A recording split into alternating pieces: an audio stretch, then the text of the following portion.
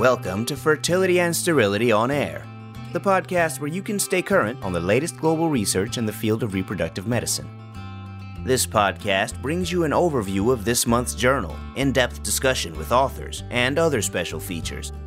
FNS On Air is brought to you by Fertility and Sterility family of journals in conjunction with the American Society for Reproductive Medicine, and is hosted by Dr. Kurt Barnhart, Editor-in-Chief, Dr. Eve Feinberg, Editorial Editor, Dr. Micah Hill, Media Editor, and Dr. Pietro Bortoletto, Interactive Associate-in-Chief. Welcome to Fertility and Sterility on Air, the podcast from FNS. I'm Micah Hill, the Media Editor from FNS, and I'm glad to be back here with the whole team, Eve, Kurt, and Pietro. It is so good to see all three of you and to all be four of us together again for this. Welcome back. It's great to see you and happy summer, everyone. Hello, everyone. Great to see you. No one's happier than the listeners, Micah, to have your sweet, sweet tenor voice and deep, deep insights back on the podcast. Well, I have missed you guys, and I'm excited to once again be learning from you today. So we're going to dive right in because we have a very full slate for the August edition of the journal. So we start off with acknowledging our reviewers of the year. And this year, 4 reviewers were selected. And they were Wentano Lee and Brian Whitcomb. And both of those are methodologic editors, but were also selected as reviewers of the year. Preston Perry, who's an editorial board member. And the 4th winner was Phil Romansky, who is a recent graduate, actually a classmate of our own Pietro. So the 4 of them were selected as the reviewers of the year. And I just want to read one quote by one of them. Preston is always interesting and provoking in what he says. He says, "Peer review not only is personally educational, but inspires my whole team. Reviewing forces us to look not just at the latest insights, but also to identify classic articles through references that we may not have been familiar with. All practices need a monthly journal club to avoid stagnation, and peer review provides the fodder for these discussions." So I thought that was a nice approach from Preston and how he thinks about it. But Kurt, I know we talk a lot about reviewers and how important and vital the reviewers are to the whole process of the journal. So do you want to make any comments about these 4 awardees or the review process? Well, the 4 awardees were well-deserved.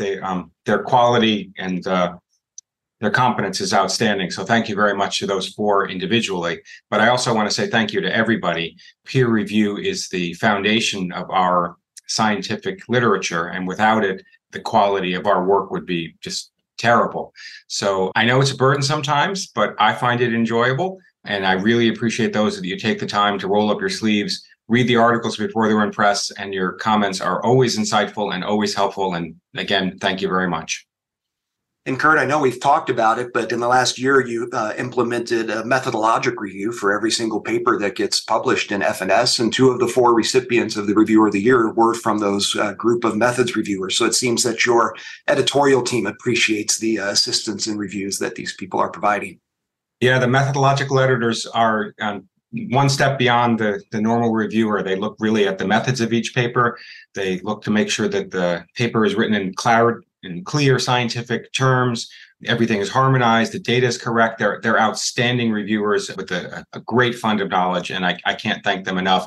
And I think because of them, and particularly, but because of the reviewers in general, the quality of the science in the journal is a lot better. So again, thank you.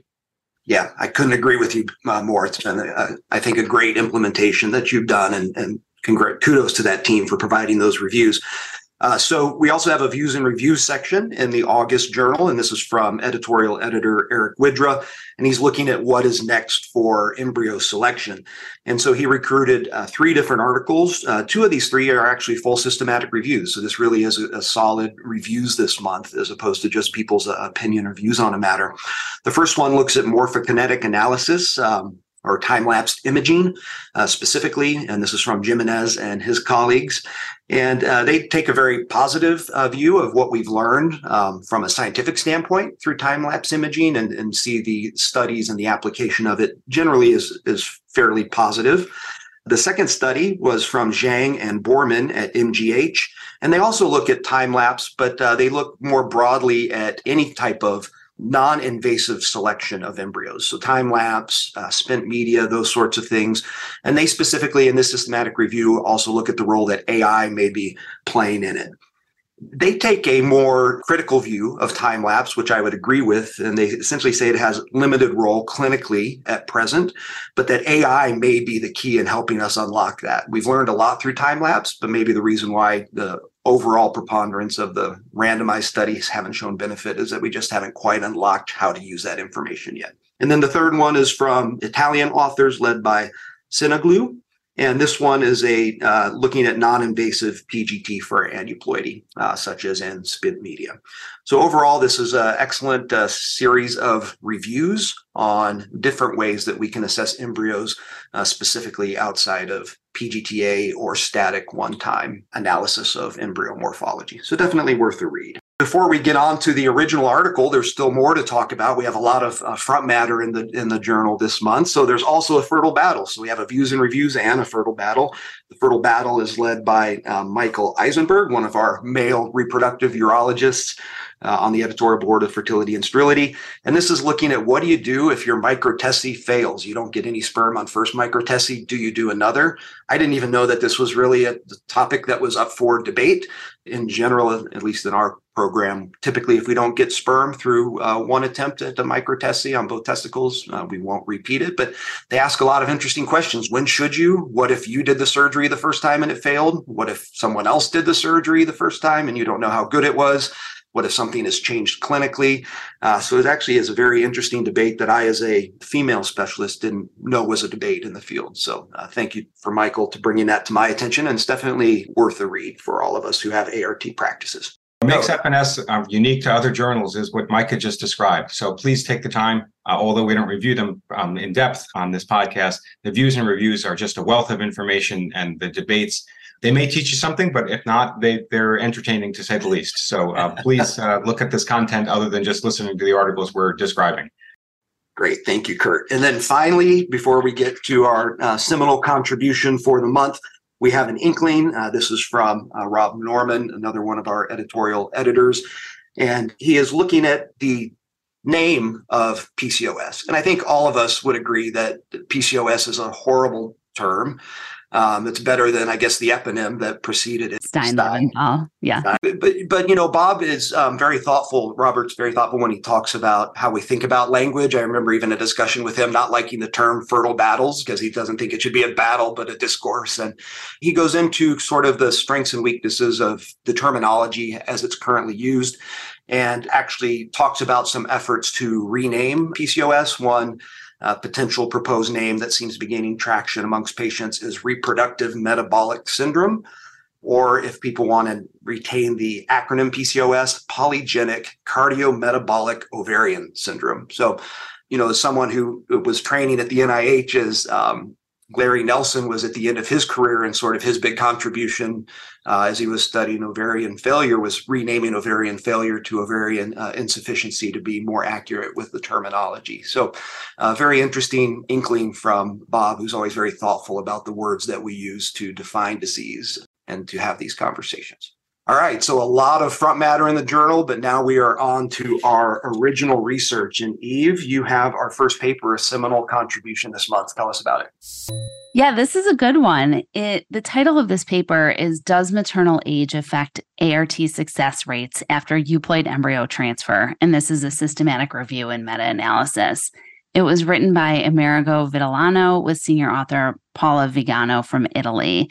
And I'm going to give a shout out to Sarah Cromack and Mary Ellen Pavone for a really thoughtful reflections piece on this article. So the aim of this study was to investigate whether increasing maternal age may limit ART success independent of ploidy status. So in other words, the study seeks to answer the question of whether PGTA really is the great equalizer, i.e., are success rates the same for all patients who have a euploid embryo, irrespective of age? And they tackle this question through a systematic review and meta-analysis. They included a total of 7 observational and randomized controlled trials from 2014 to 2021 that addressed the effect of maternal age on both ongoing pregnancy rate and live birth rate in a total of just over 11,000 euploid embryo transfer cycles. So a lot of data to work with. The secondary analysis included implantation rate and miscarriage rate. Studies were included where PGTA was performed on a variety of platforms, including RT-qPCR, array-CG, and next-generation sequencing, and a little bit more on this later. Ongoing pregnancy rate or live birth rate after euploid embryo transfer, comparing women less than 35 versus women greater than 35 was the primary outcome. They also did paired comparisons of reproductive outcomes between different age groups, including but not limited to an analysis of patients less than 38 compared to patients greater than 38. They used a random effects model for their meta-analysis, which I think is the right model to use because over 8,000 cycles came from a single study. In addition, to corroborate results from the meta-analysis, and I really liked this, the authors used SART data from 2014 to 2020 just to see whether or not they were on target. I personally didn't find the results of the study surprising, but I'm looking forward to hearing what the group thinks.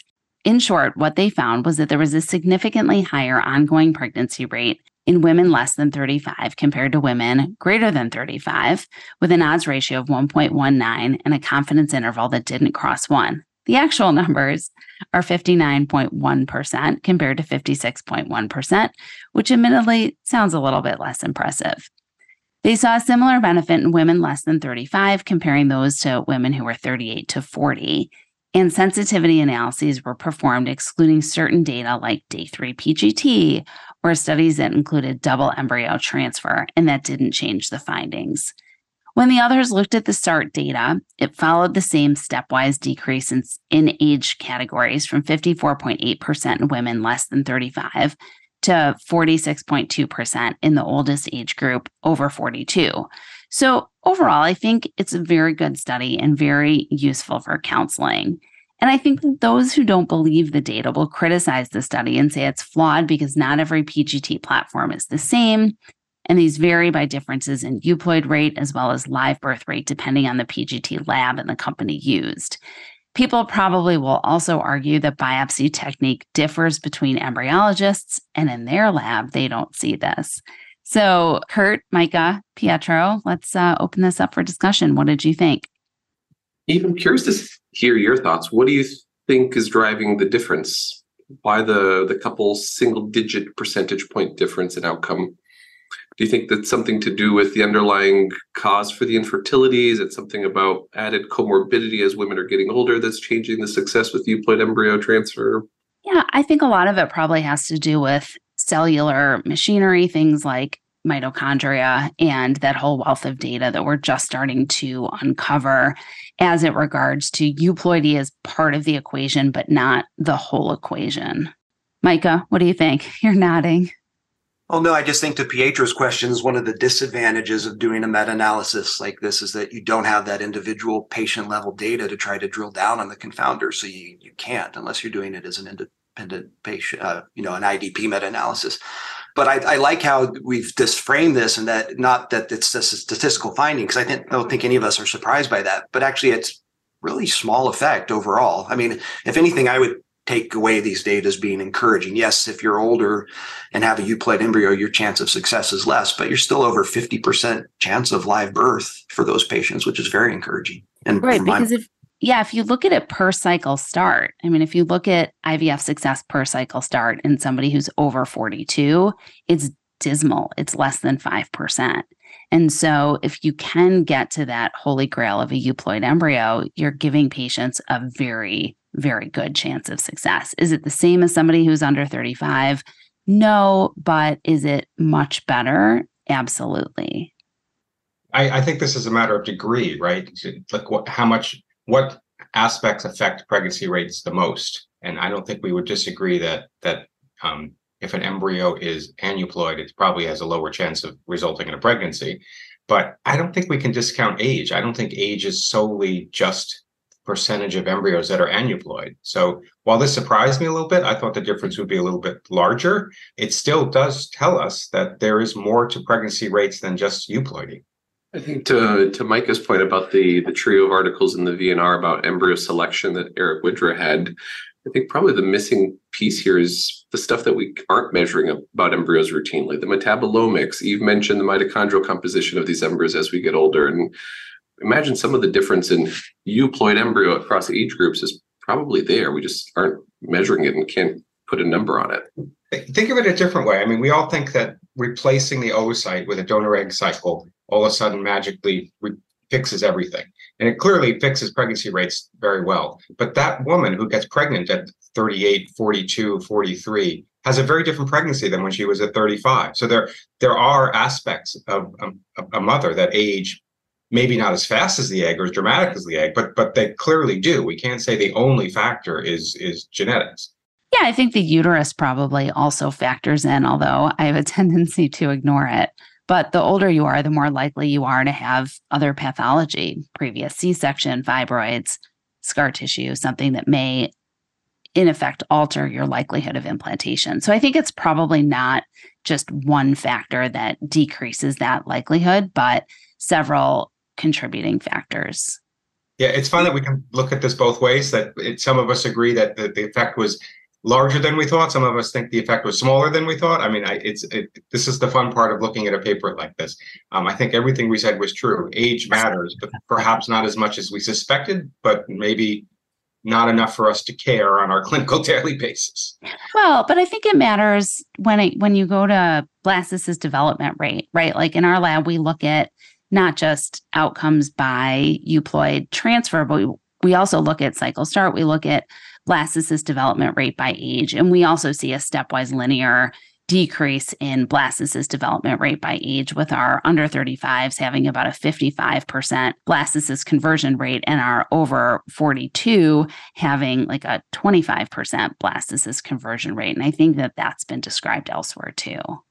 One last question for statistical education before we move on to the next one. Eve, you mentioned the random effects model, and more than 80% of the subjects all came from one study in this meta-analysis. So just kind of explain to our fellows out there why random effects was the right model. Yeah. So for our learners, a fixed effect model assumes that all observed differences are due to sampling error. And for a random effects model, two different sources may contribute to the variance. And Micah, you are more of the meta-analysis king than I am. But variance in each study and then variance that occurs between studies. And so I think most important is that in a random effects model, it gives greater weight to smaller studies. And so since 8,000 cycles of the 11,000 cycles came from one study, using that random effects to give strength to the smaller studies is the right answer. And later on, spoiler alert, we have another meta-analysis that uses a fixed effects model. So we've got some good trainee education in here. I love it. Good answer. Just for our listeners, I didn't tell Eve that I was going to ask that question because I wasn't planning on asking her that question. But since you mentioned it, it was good learning. All right. The other caveat you wanted to say is it's the random effects that gives you less power. So if the fixed effects is sometimes cheating, in other words, you're going to get a smaller p-value. So this was done appropriately and conservatively. Shout out to the methodologic reviewers at FNS. All right, so we're going to move on to the assisted reproduction section of the journal. And Kurt, you are up. Kurt, what is a trophoblastic spheroids, and how does that help us predict implantation? Thanks, Micah. This is a bit of a journey, and it's kind of fun to break up the podcast. Spoiler alert, you're not going to be using this in your clinical practice tomorrow. I'm glad it got into the journal because it makes us think a little bit. So the paper we're talking about is attachment of a trophoblastic spheroid onto endometrial epithelial cells, predict cumulative live birth in women aged 35 or older. That sounds quite bold and predictive, but really this is a very early study about a novel way of perhaps assessing endometrial receptivity. The premise of this paper is to basically start with endometrial receptivity as we know it is maybe not as predictive as we thought. And we've talked about this on this podcast a lot, and I'm sure our conversation would devolve into talking about it some more. But this was basically saying perhaps there's a better way or a different way of assessing endometrial receptivity than ERA. And the thought is that you can do some of this in the laboratory. They can take choriocarcinoma cells and they can derive a spheroid that can actually implant on endometrial epithelial cells. The idea is that these embryoid bodies mimic kind of the trophoblastic attachment or the embryonic attachment of like the polar body or the polar implantation onto the endometrium, which they claim is more predictive than the inner cell mass or other aspects.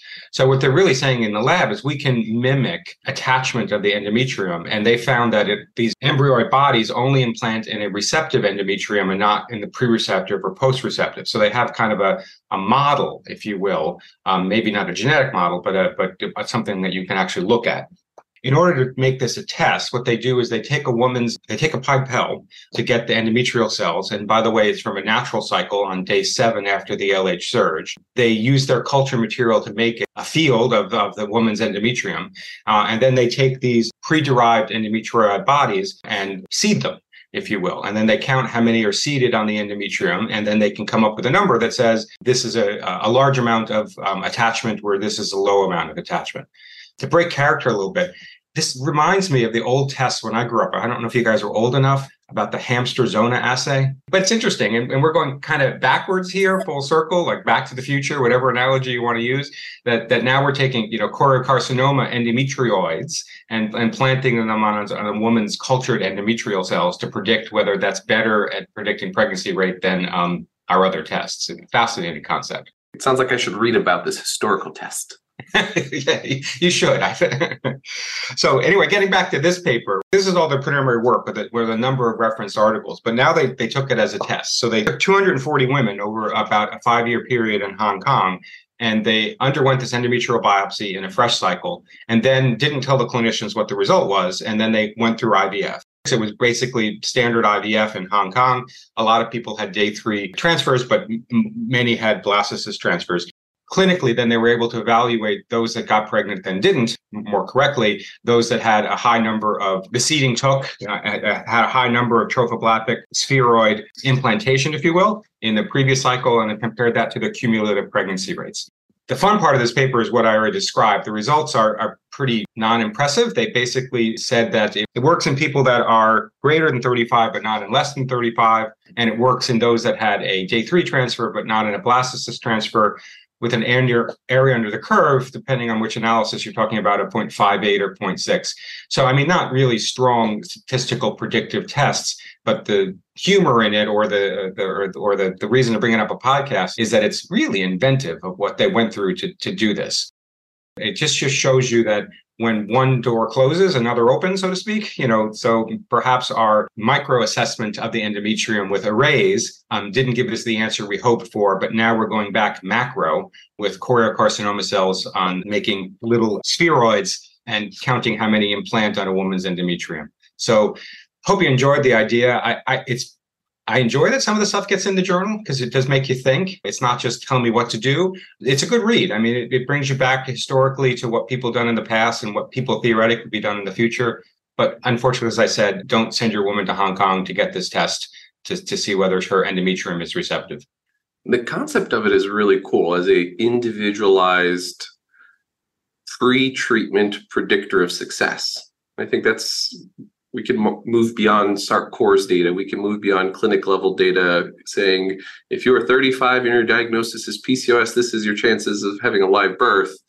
I mean, you can individualize it to a patient. That's super powerful. And it's a shame that this didn't do it. But I think the concept of personalizing counseling and predicting treatment success is exactly what patients want. I think it's exactly what we want. But we just still haven't found the thing that's going to do that the best yet. But like you said, Kurt, really excited to see this kind of stuff in the journal. It's a nice change of pace from the systematic reviews that we sometimes publish. Micah, do you also remember the postcoital test that we used to do as a I've done one of those. I've done one of those with Dr. Rosenwax, just one. Yeah, I remember that too.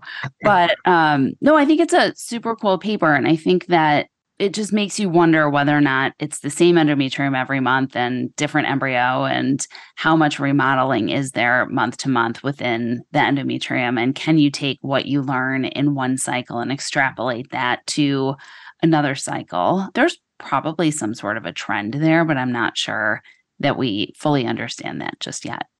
When the ERA came out early, that's what I liked about it, was that you were programming it to get the same endometrium cycle to cycle. And I thought that was a mild advantage. Now, there's a huge question there. is your program cycle better than a woman's natural cycle, which we still haven't figured out. But at least it took away the reproducibility of it. But you're right. In this particular paper, the reproducibility of a woman's menstrual cycle is an obvious bias to the study. Yeah. I mean, I don't know that it takes away the reproducibility of it. You have stem cells. And so you're really starting fresh every month when you're building up that endometrium. Like, even though you're using the same protocol, you're using a whole different population of cells within the body. And so you are shedding those cells that you created the month before. And in having rapid mitoses and growth and proliferation of that endometrium, you're effectively remodeling it month to month. And so I really don't know that the same protocol that we use is going to give us the same outcome month over month. But those cells are presumably coming from the same bone marrow-derived stem cells. The base population is the same every month, but I think you're right that they're being recruited. Mitotic error, right? I mean, there's mitotic error, and they're just not the same cells. I think there probably is a difference in cycles where you're supplementing progesterone and cycles where you're not in that stem cell population, and how decidualization happens and the flavor of decidualization one month versus the next, for sure. We have such macro tools on assessing the endometrium, thickness, pattern.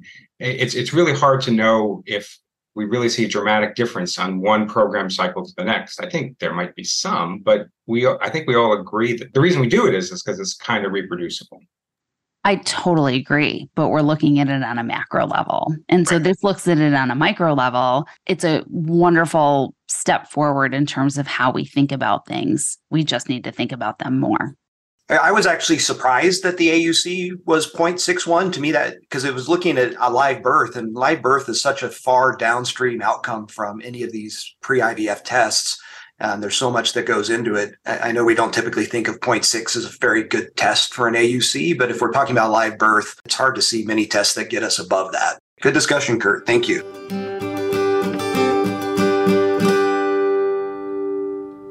Pietro, we're moving on to your paper next, and we're going to be talking about causal inference and should we be flaring or antagonizing our poor responders? Let's get back to bread and butter ART articles this month, shall we? We've hit some pretty unique stuff so far, but we're going to be talking about protocols, which to pick, when to switch, which to pick for specific patient groups. Finally, we have a little bit more data here to help us out, particularly in the unique scenario of poor responding patients. I just want to start off by polling the audience. Kurt, Eve, Micah, what's your go-to protocol when you have a patient who you're predicting to have a poor response? Do you ever start off with something other than an antagonist, or is that kind of your go-to bread and butter first step? Go-to bread and butter first step. I'll use a flare on occasion as a primary protocol. How do you decide, Kurt? How bad I think the DOR is. I mean, how low the AMH is and how few the antral follicles is. I think that for me, the flare is my biggest gun. So if I want my biggest guns first to say I've tried everything, then I usually go to the flare first. I'm the same way. That's my default poor prognosis patient, understanding that it probably doesn't matter from a live birth standpoint, but they maybe will feel happier about their estrogen levels and what we're seeing on ultrasound. I'm not convinced that it makes a difference, at least not in a way that we're able to measure it, because it's going to be a small percentage difference, hard to detect. Well, the cool thing is that all three of you are all right, and there's papers to support either of your assertions. There's some data that have suggested starting with an antagonist protocol, you get higher ongoing pregnancy rates compared with flare. And of course, there's other studies that have shown a higher number of mature oocytes and a lower cancellation rate when starting with the flare protocol in poor responding patients. But there's a lot of variability in some of these studies, and it probably comes from a couple of different directions. Most all of these studies are small, under 100 patients, maybe just not big enough of a sample size to find a difference if there is one. They're all retrospective. Can't really account well for physician bias and selection. Like Kurt said, his go-to is the flare for certain patients, whereas Eve says she always starts with the antagonist. Hard to tease that out from retrospective studies. There's actually just a lot of variability in what a poor response is. There's a recent meta-analysis that looked at 47 different randomized trials. Do you know how many different definitions of poor response they had, Micah? If 47 trials, I'm going to say 98 different. They had 41 different definitions. We can't even agree what a poor response is. It's crazy. And then finally, the elephant in the room here, almost all of these studies are looking at second cycles after they've had a poor response already, not looking at that unique scenario of patients who you predict to have a poor response. To help overcome some of these challenges, the really smart folks at A-Life, and again, I think probably just worth mentioning a disclosure here, I am on their scientific advisory board, but was not involved with this study. The folks at A-Life decided to use causal inference techniques, and in this case, it was propensity score matching, and looked at SART-COR's data to help overcome some of these variability issues that we've identified in these studies and get us a little bit closer to the truth. And specifically, what they wanted to look at is which protocol is best for first cycle in patients with a predicted poor response, defined as an AMH of less than 0.5. And then took it to the next step is which protocol is best in their second cycle once they have a proven poor response, defined as less than 4 eggs retrieved in their first cycle. In total, they had over 5,000 flare cycles, over 14,000 antagonist cycles available in patients with an AMH less than 0.5. Their primary outcomes are the things you want to know, the things patients ask: number of oocytes, 2PN rate, number of blasts per cycle, and obviously the cumulative live birth rate per retrieval. They utilized propensity score matching, and they matched on the important things: age, AMH, D3 FSH levels, BMI, and so forth. And in their second cycle, they changed that propensity score matching to also include variables that came out of the first treatment cycle: total FSH dose, the length of the cycle, the number of eggs retrieved in the first cycle, and reasons for cancellation if there were any in the first cycle. Let me jump to the results here because it's, I think, exactly what my gut thought. And it's nice when the data corroborates what your gut thinks. They found that in patients with a predicted poor response, they had similar outcomes, either with starting with an antagonist or a flare protocol.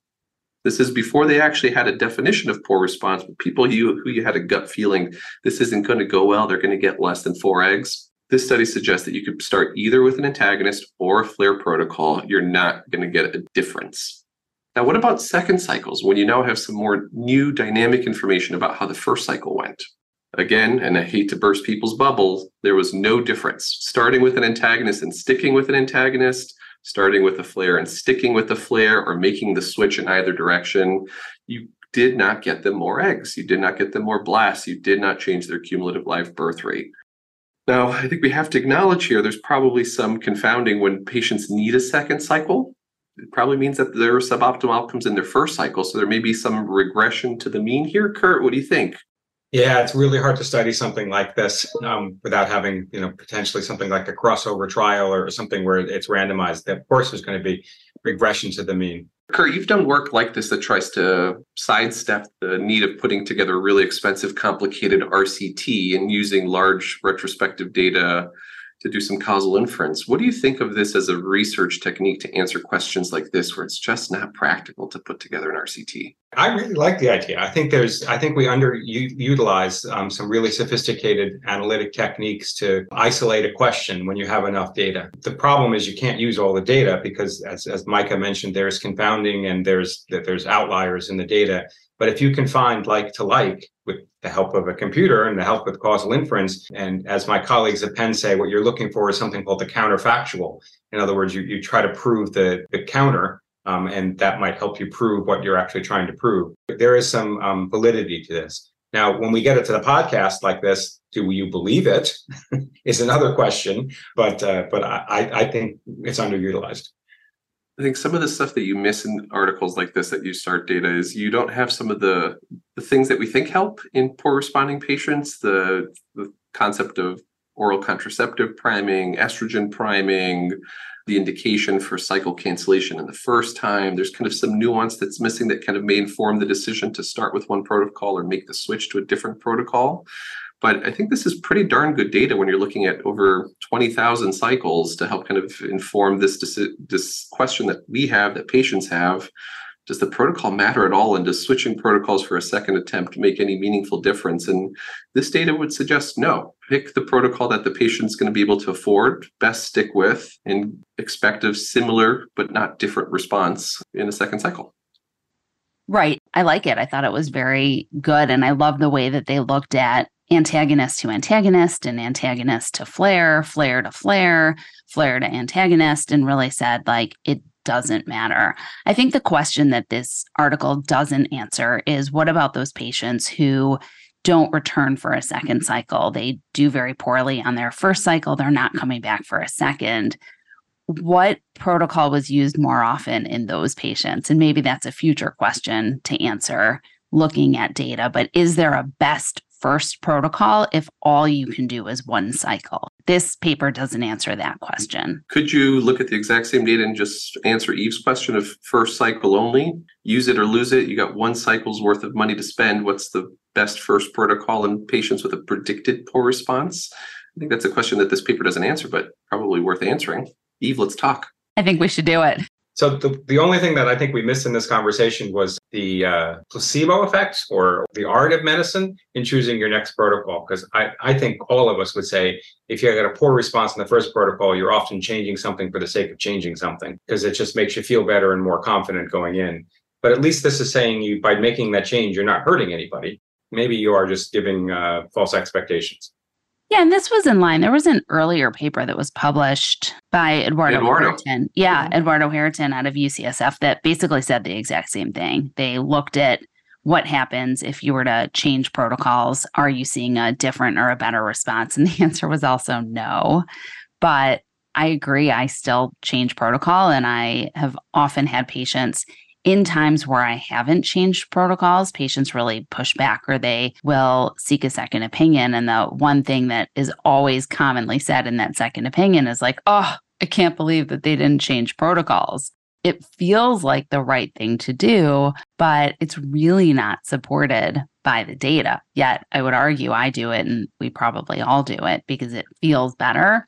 And to your point, that large data may not be able to understand the nuances in an individual patient, specifically for those patients that may prematurely recruit a follicle or have, I'm going to quote Christina Boots here, she calls it the runaway bunny. When you have the one follicle that escapes all of the others, maybe that's a patient where estrogen priming might help in that situation. I think the challenge of big data is you can't get to those nuances. But I do think that the overall big point of this is really important, and it's a really well done study. I had a patient tell me that you're going anti-scientific, that the definition of insanity is doing the same thing again and expecting a different result. So why would I use the same protocol again?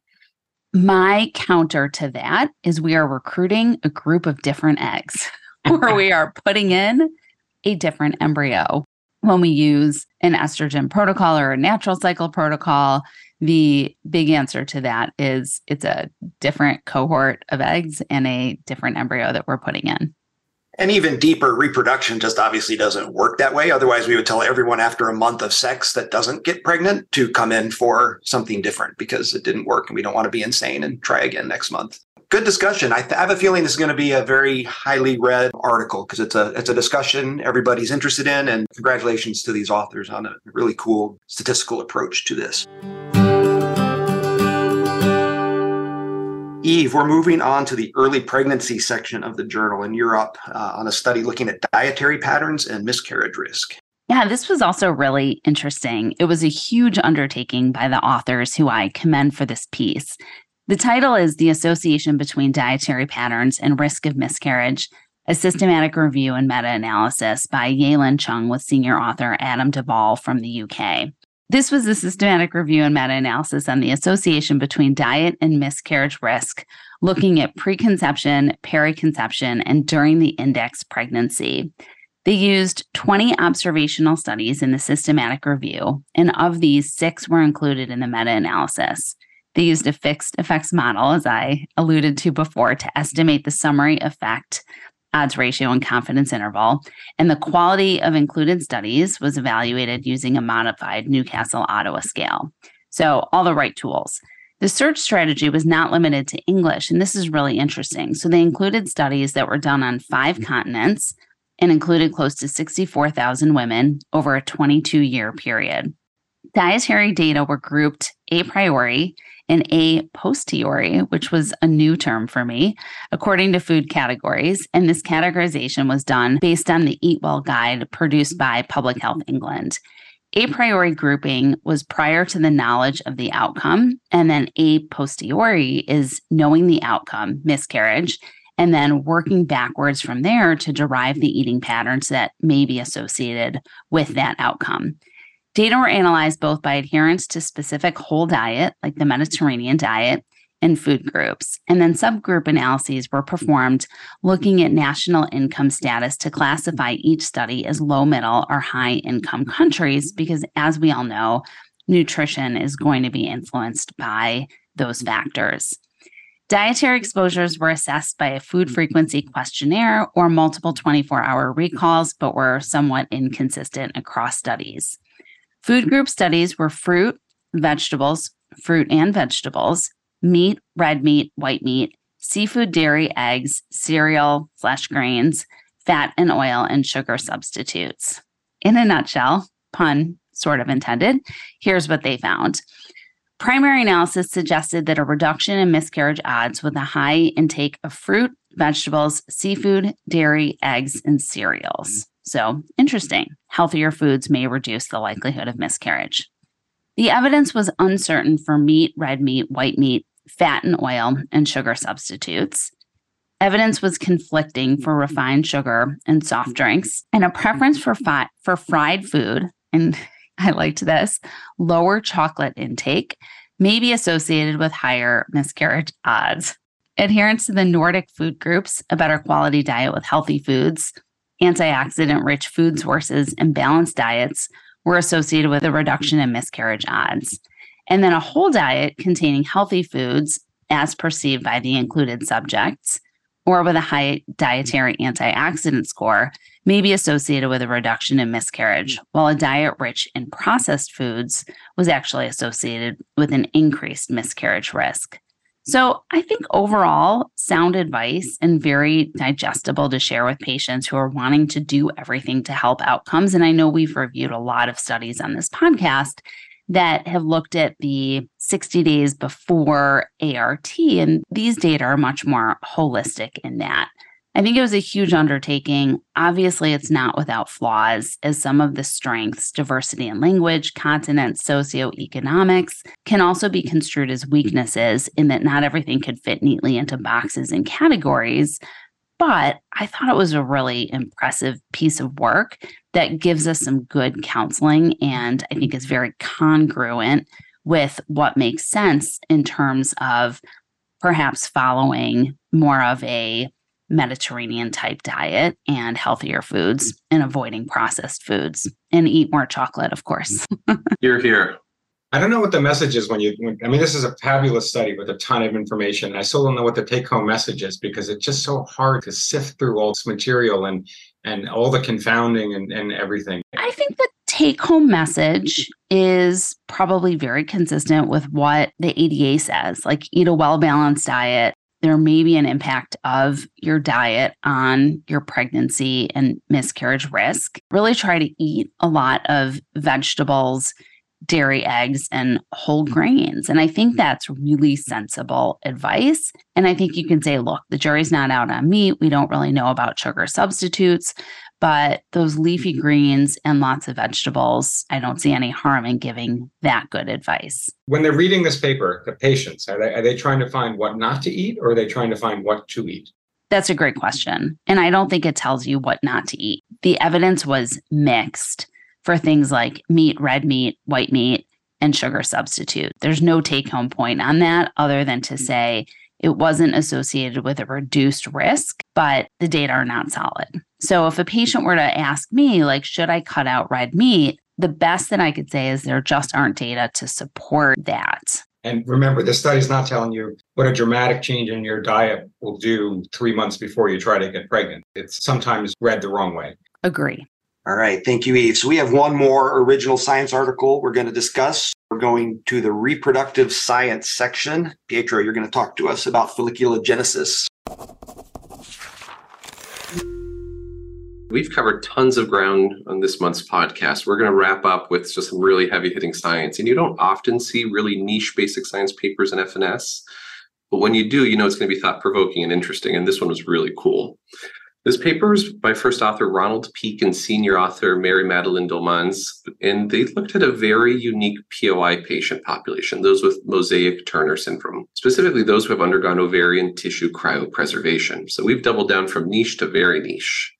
There's unfortunately no data on whether the frozen ovarian tissue from these patients has any meaningful reproductive potential. specifically as it relates to levels of X chromosome aneuploidy. A few cases have demonstrated that 90% of the eggs from this ovarian tissue had normal X chromosomal content, but the granulosa cells and the theca cells that are also retrieved and then eventually transplanted were practically all 45X containing cells.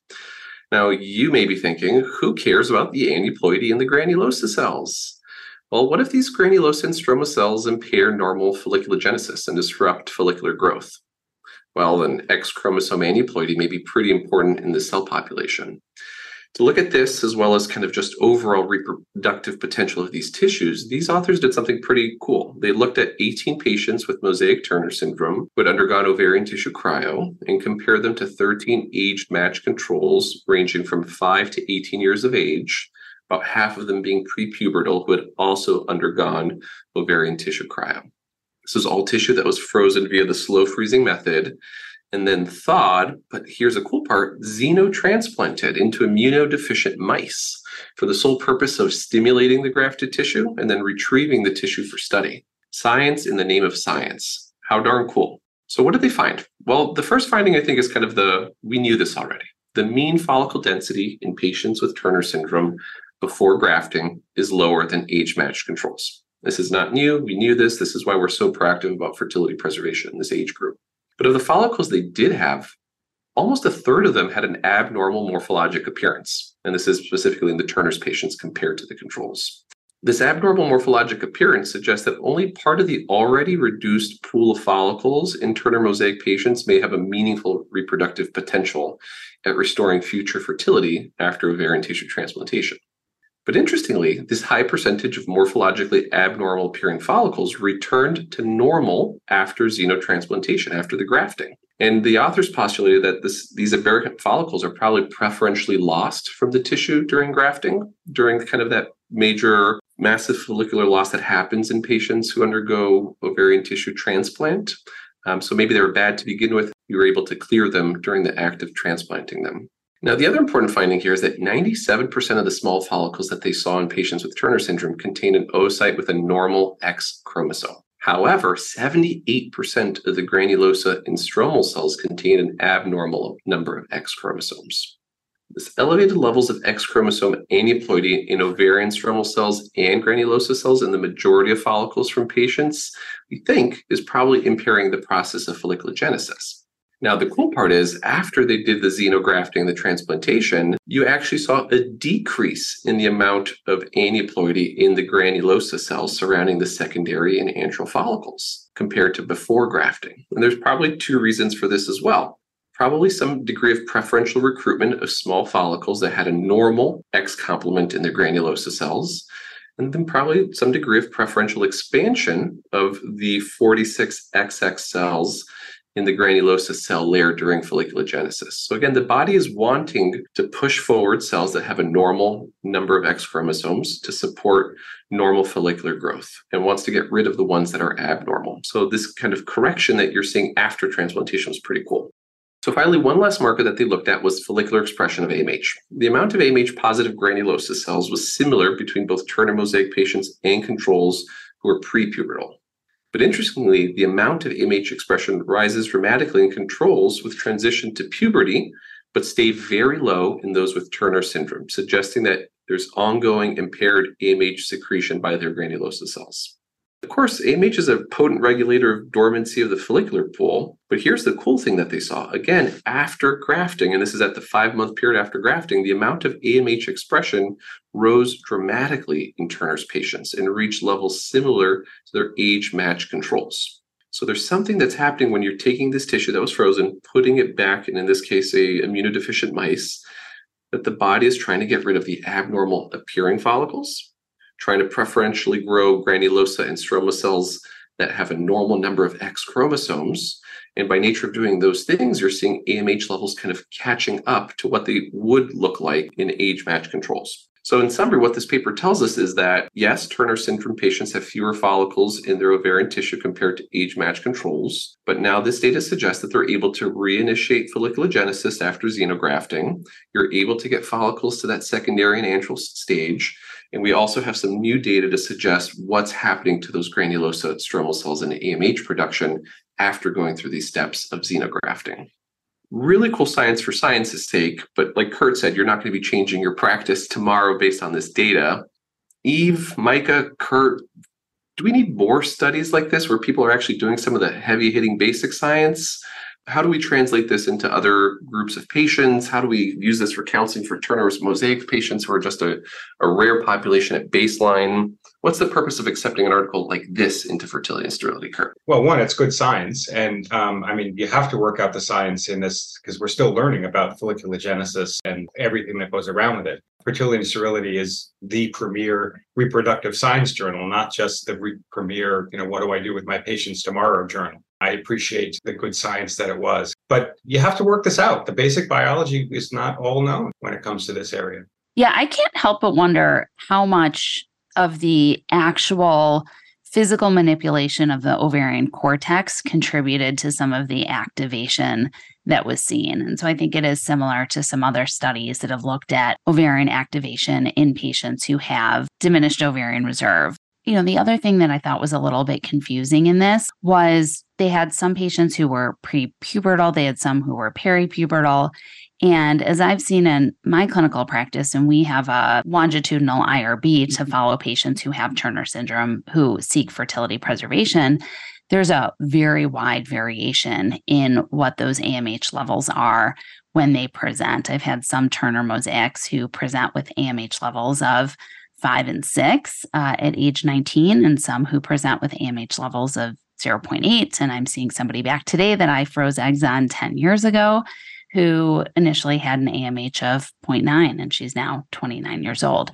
So I think there is huge variance, but I think it's a fantastic paper and it's a wonderful idea because we can't freeze eggs on everyone. And especially those prepubertal patients, it would be absolutely fantastic to have something to offer those parents. And I think especially as Turner's is being diagnosed much more antenatally on non-invasive preimplantation screening, that we're now getting these diagnoses at a much earlier age than previously, allowing for intervention at a much earlier age as well. So I really commend the authors. I think it's fantastic.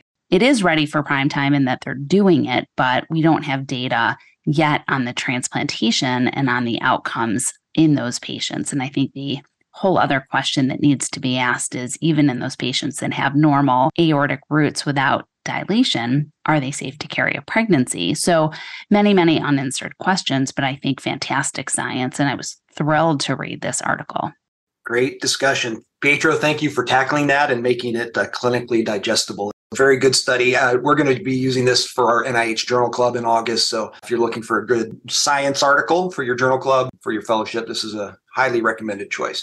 So the last thing I'm going to talk about is a letter to the editor, because they're always interesting, sometimes because they're scandalous or confrontational, but sometimes because there's really good discourse and good stuff comes out of the conversation. And it's the latter for sure with this one.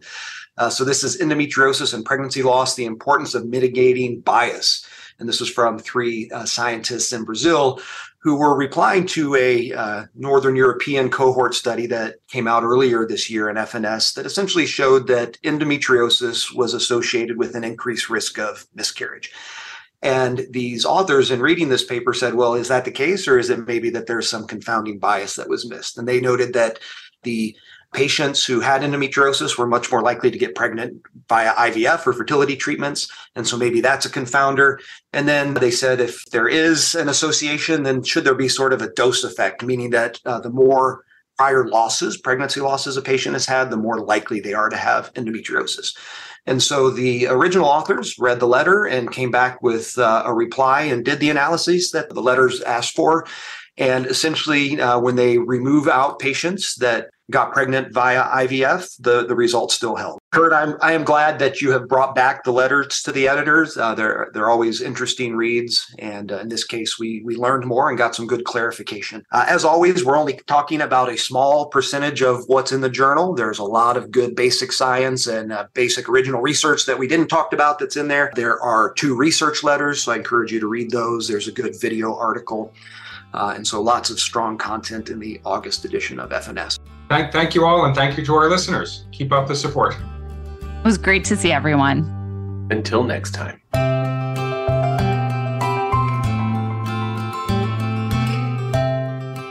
This concludes our episode of Fertility and Sterility on Air, brought to you by Fertility and Sterility in conjunction with the American Society for Reproductive Medicine.